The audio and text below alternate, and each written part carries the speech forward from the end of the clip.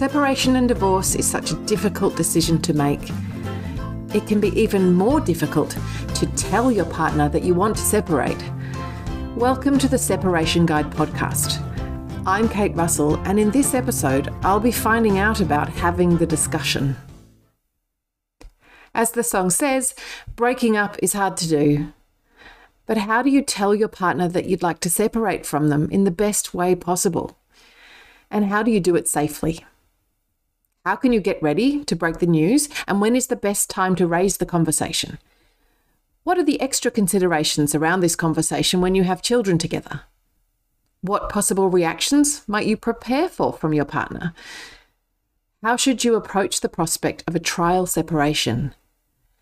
And how can you set the tone for a lower conflict, de-escalated separation right from the first discussion? To help answer these questions, my guest today is Arabella Feltham. Arabella is a senior separation consultant at the Separation Guide. She's spoken to hundreds of people and couples going through separation and divorce to help them understand how the whole process in Australia works and guide them on their next practical steps.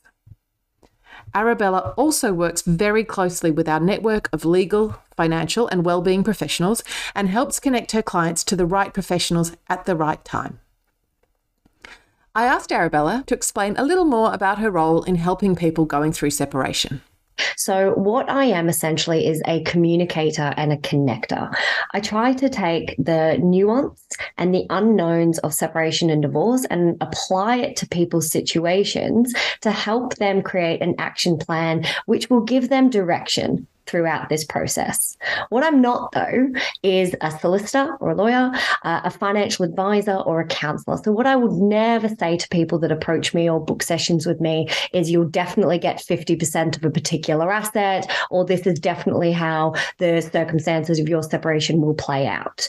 Okay, that's what I won't do. But what I will do, and what I have done, is spoken to hundreds and hundreds of people over the last few years that are experiencing separation and divorce, that know that separation and divorce is in their journey and in their future, and helped them to create that next step to give them some comfort in this process. You speak to men and women. What do you find is the split between genders or ages of the people that you speak to?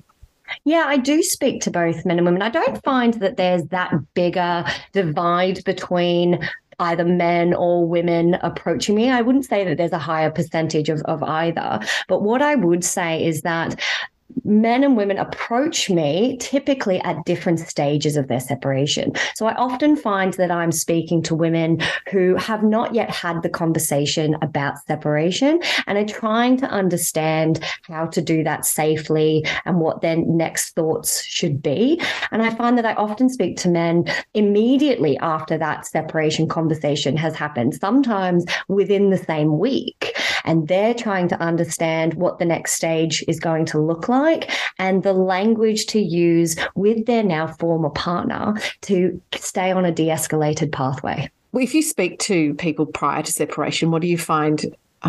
I know you don't speak to as many men, but what are some of the worries men have about separating perhaps versus what women worry about, and what might hold them back from separating? Yeah, a really great question. Although everyone, if they are parents that are approaching me, everyone always has the first thoughts of their children. I do find typically men are more concerned with what is going to happen to their parental rights after a separation. And I do find that that is one of the topics that holds them back from separating from their partner, because everyone has watched those horrible American TV shows and they're very fearful of becoming that Disney dad. And that's not what they want. And that's not what we want. We want them to have fair and meaningful relationships with their children.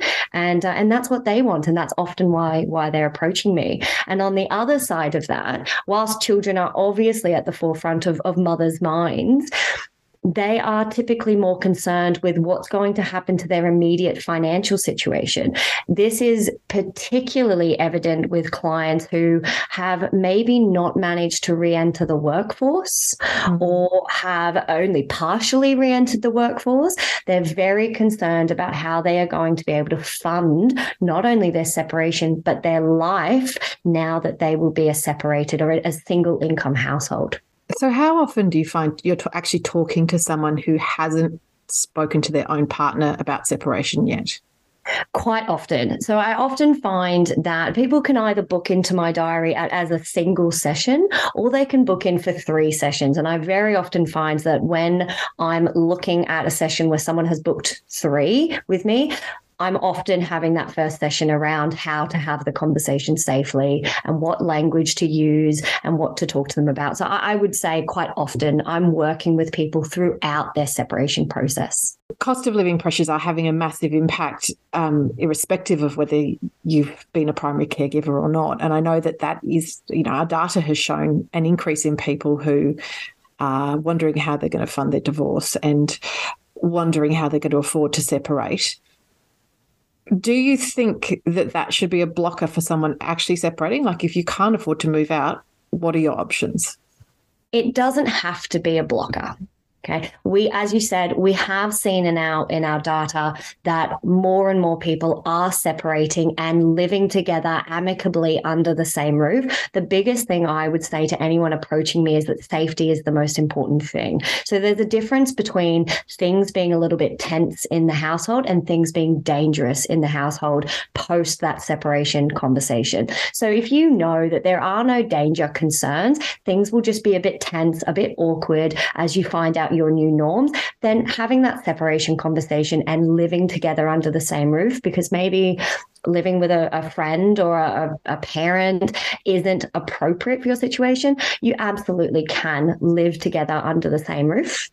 And still be separated. The other common thing we see that couples do in this is they bird nest. So if they are able to have a rental or be with different friends or different family members and keep that one family home as the unit where the children live, then they can jump in and out of that and bird nest for a period of time while the new normal settles in. So you mentioned there about safety, Arabella. I just wondered if that is something people need to consider before they separate. It's the very first thing that people need to consider when they are separating. Safety is of the utmost importance during this entire conversation. And if you are in a family violence situation, if you know that things will not go well and will be dangerous during this conversation, then I definitely 100% recommend that you reach out to 1-800-RESPECT. That's 1-800-737-732. 1-800-RESPECT. They will help you create an exit plan and an exit strategy, and they'll help you understand how to manipulate a safe environment to have that conversation.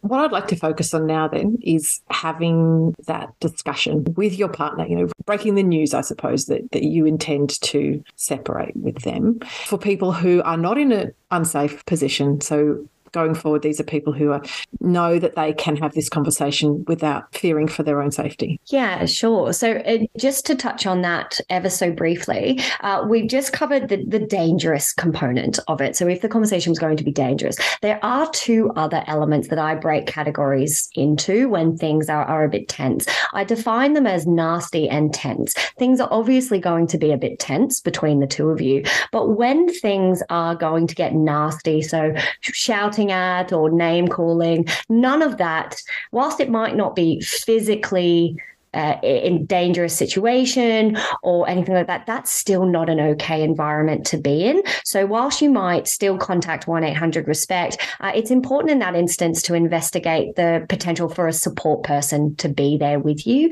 Now, they don't say anything, they don't do anything, but the presence of a support person can just de-escalate the situation and just make people sense check themselves a little bit. So even if the situation isn't dangerous, it's just going to be a bit nasty, I would definitely recommend you consider a support person. That's a great suggestion. And it leads into my next question, which was, going to be, when should I tell my partner? Like, wait till I've had enough, till I've hit the final straw? Or should I, if I want a support person there, actually really plan this event?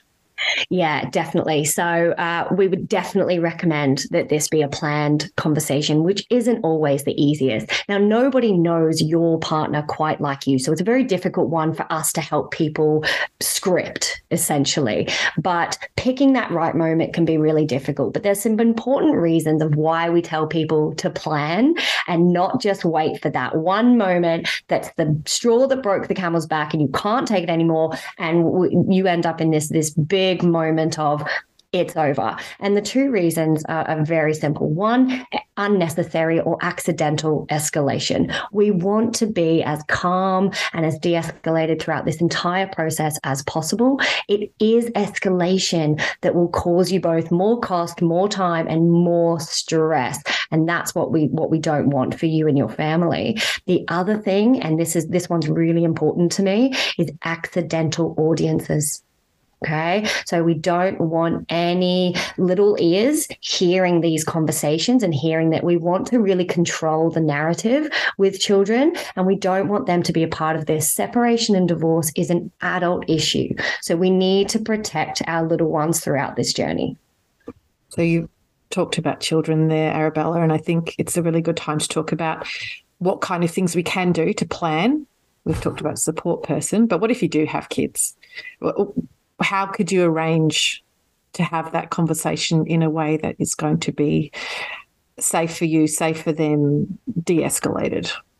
Yeah, definitely. So for the children in mind, if you do have children and you are planning to have that separation or that divorce conversation with your partner, have your children go on a sleepover. Now, not a play date. I want to make that really clear. It's my recommendation that this is a sleepover. These conversations can take time.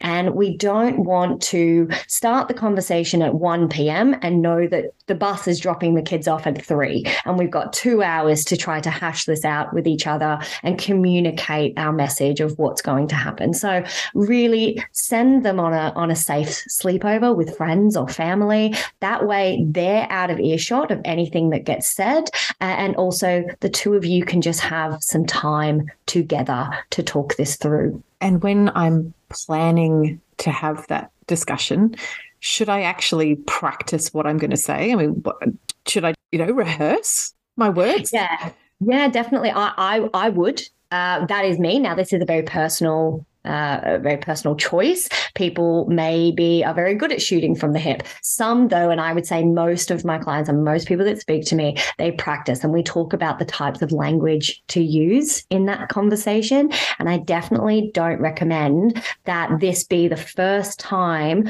you've told a non-stranger, and I am a stranger, so there's a little less emotion when people are telling me that they're separating, that these are the first time they're using those words of separation, divorce, the marriage isn't working, I'm not happy. That's not the time for those to be the first words that your form partner hears, that your partner hears. When you've actually said those words and they've come out of your mouth, what are some of the kind of reactions that might come up, or even ones that you might not quite expect to come up? Yeah, every emotion under the sun has, in my experience, come up in some form with clients that I've worked with throughout this conversation. So the most common ones that I think people can estimate is going to happen is anger or denial.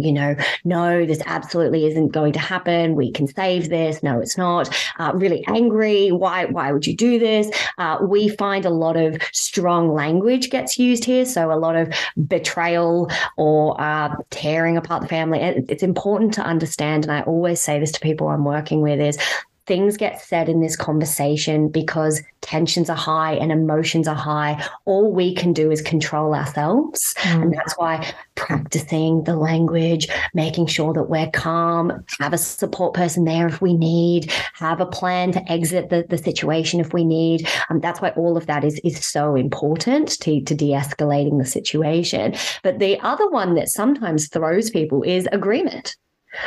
Sometimes when you walk in to have the conversation and your partner says, yep, I think the marriage has been over for a number of years, that can be confronting, almost sometimes offensive to hear. You know, I was the one that was thinking this. And that's sometimes difficult to work through that emotion in the moment when you weren't expecting it. So I do say to people, just plan for it, just in case. You know, how do you think it's going to react? And they're going to react. And you may want to leave, they may want to leave, so plan for that. And then the other one that I see quite often is the immediate suspicion of infidelity. It is easier for them to imagine that the reason that the relationship or the marriage has broken down is because of a third party, not because of anything the two of you have done wrong. Right. And this comes back to when people make those strong language statements of, you're going to take my children away, you're going to take me for everything I'm worth, and you're seeing someone else. It's important to be calm and say, no, that's not the case. But I try to help people understand you won't convince them in that conversation.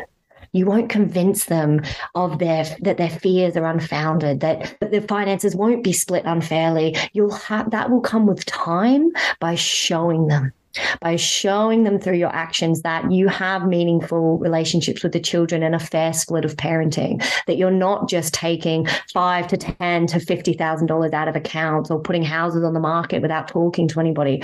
It'll come with time. Don't focus on those language pieces. Don't focus on those bold statements. Just deny them and try to move the conversation back to, so what's going to happen next?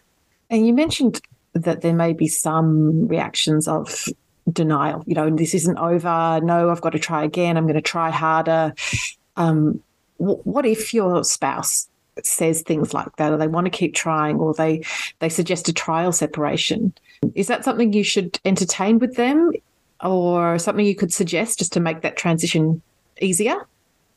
Yeah. So the biggest thing here is trusting your gut. If you know that the marriage or the relationship is over and that you want to separate, and there's no trial separation or marriage counseling that can change that mindset that you have, and you know in your gut and in your soul, I just want to have a clean break, and if nothing else in this conversation, I want you to understand that this is done, then stick to that and be strong in that moment. If in any way, shape or form, you are tossing up between a trial separation or making this that clean cut, I would definitely recommend that the couple consider marriage counseling, because in that instance, either they work on the things and they have a even playing field and a room that they can speak fairly and plainly with each other about what wasn't working. And maybe there is room to save the marriage if that's what it wants. Or maybe it does open that door to help you transition into that separation, and that it's not necessarily that clean cut, but very much trust your guts and go with what feels right and what you want to do. But don't suggest something that you don't feel like that maybe open the door to something if you're definitely closing that door. I wouldn't recommend it. Now, I'm not a counselor, so I'm not going to apply formal advice to this situation. What I will do is say that I do have a set of clients that I am working with at the minute, and we did look at a trial separation, and that very much was to soften the blow. Unfortunately, it has created a bit of an escalation situation in their circumstances. Now, not to say it would in anyone else's, but if you know you want that clean cut, I don't see it making it a smoother. It's going to be a tough conversation for both of you. This isn't going to be easy. And sometimes you do just need that divide to help you both move on. In talking about a trial separation, do you think it's a good idea for people to set boundaries or measurable goals about what that trial is going to look like and what might signal when they might come out of a trial, instead of opening a door to just this endless limbo situation? Definitely. So the biggest thing here is you don't know what you don't know.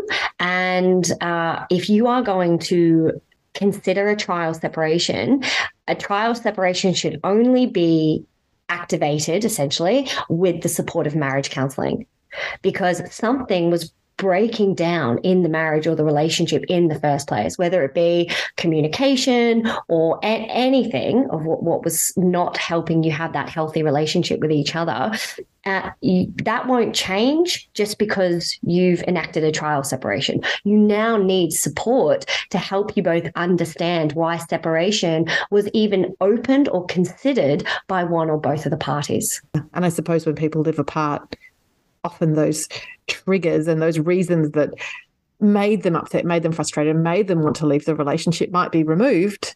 Suddenly everything seems great. But without that professional help, you're not really seeing the base reasons for it. Exactly. That's exactly it. So when I'm going into this conversation, so I've decided, yes, I'm going to tell them I've made a plan, kids are out of the house, I'm clear on my intentions about whether it's a trial or not, so I've got all those ideas. Should I also have planned everything that might come after? So going into this with a clear plan so I can show my partner that I've prepared and I've crossed everything off? Yes, that's a really great question. So I think there's a big difference between an immediate plan and that long-term plan. An immediate plan, perfect. Understand what's going to happen. Are you both going to stay in the house that evening when what's going to immediately happen with the children? All of that is fine. Definitely, it is not my recommendation that you take a long-term plan. Don't walk into it and say, yeah, I've decided we're separating and I think it's in our best interest to sell the house and have the kids 50-50 and take XYZ out of our bank accounts and split us. Don't do that. Okay. So in the separation conversation, often one party, the responder to the conversation itself, already feels out of control. So now showing them that you've planned everything out of how not only the separation is going to work, but how their future lives are going to work makes them feel even less in control of their life, of this journey, of the situation. And that is what can create that unnecessary escalation. Okay. It's not important to show them that you've thought this through and look at all the different avenues and the decisions that you've already made for them. It's about communicating that the relationship is at an end and you will have lots of time to go back and forth and negotiate the new normal of what your separation and your future lives will look like. And you talked about a short-term plan about leaving the house. What do you suggest that? Yeah, absolutely. Look, it's completely circumstantial. So if you know you need some time away and if you're able to do this, then great. Look, have contact your support person, contact a friend, contact a family member. And look, can I stay in a spare room or couch crash for a little bit just to have some clarity? And I think for my parents, this is really great. So you've put the children safely away at a sleepover. You need to give yourself some adult time to just process the conversation and process those emotions that you felt, because even though you are the initiator of the conversation, you haven't got it all sorted out just yet. I can assure you there's emotions that will bubble up. It's a sad, frustrating, difficult time. Feel those emotions, because if you don't feel them earlier and they bubble up to the surface later, again, that's when we look at these unnecessary escalations. So there's that mental preparation people need to go through and to anticipate that even though they might have really made that decision and come to a point of acceptance that the relationship's over, those emotional feelings and thoughts are not just going to disappear. No, definitely not. And one of the ways that I tell people to prep for the conversation and get it all into their own minds of how they feel is to write it down. I know keeping a diary or keeping a journal or putting a pen to paper is a bit of an archaic old way of doing things, but it really does help. Maybe not an Instagram post. Maybe not an Instagram post. Definitely that's a good one. Stay off social media throughout this journey. It doesn't help anybody. And everyone has an opinion about your separation. The most important ones that matter are yours and your partner's. And what about your children? If you have children, what about them? When do they need to know about the situation? Yeah, very personal question, very circumstantial. The most important thing I would say is that the two of you need to be on the same page with the narrative that you want the children to understand. And this is really important so that we avoid any outbursts or potential bad language choices when talking about our former partners or former spouses with the children. It's really important to have clear guidelines of what the children will know about the separation. And it's that they are very loved by both parties. They will continue to be very loved, and they will continue to have both parents, and they continue to have a family, but their family looks a little bit different. Being on the same page is more important than when you necessarily tell them. And being on the same page that you and your partner are ready to tell them. Exactly. Obviously, if mummy or daddy is not in the house and they return, there needs to be some form of communication with them. But again, ensuring that you are on the same page with that and what they get told is really important, because we know, we've seen with evidence, we know that psychologists have looked at the data and looked at this, and we know that it's not the separation or the divorce that specifically causes the trauma for children. It's the fighting in between the parents. So it's really important that we control ourselves, our emotions, keep this as an adult issue, and control the narrative with the kids just to make them feel really loved and that they have a family. So after you've had the conversation with your partner and you want to move forward and you want to take the next step in your separation, what's your role, Arabella, in helping people get their partner to the next level? Yeah, this is something, that's a great question. This is something I work with clients on all the time, whether it be men or women. They are trying to choose the right language to de-escalate the situation. Very often people have had the conversation and then are working with me maybe a week or so later. So tensions are still a little high. The new normal hasn't really set in. People's fears are still at a real high, and picking the right language is really important here. So I find a lot of people come to me to help them word that very next email on how to make tracks in terms of formalizing some sort of agreement between each other, where it be just a slightly more formal parenting arrangement that makes parenting more fair between them, or slightly maybe for a financial reason, we need to look at a more formal financial agreement between the two of them, or just start that conversation rolling with each other. So I find people come to me there and we construct an email together that we can send to them. And very often my language is quite similar throughout, no matter what client I'm working with. And that's, we want to do what's fair. We don't know what fair looks like.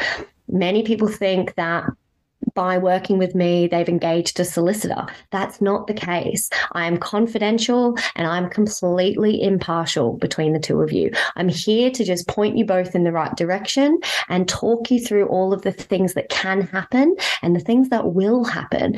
And it's important that, like I said earlier, you're not going to convince them of something in that conversation. Sometimes post the separation conversation, being presented with an option such as mediation or guided separation, or maybe even a DIY pack, although that's not my recommendation for most people, it feels as though the former partner often feels that they're being manipulated into something that's going to work better for that other party than them. And that's not the case. All the recommendations we make to people, we make it from that impartial and that fairness background. And that's often why I like to confidentially speak with both parties separately to just truly assess what's going on and what they want, what are their needs and goals, and help to convey those messages to them that they're not going to listen if their former partner says it. And having both people involved in a conversation with someone like you, or when you're going to that next stage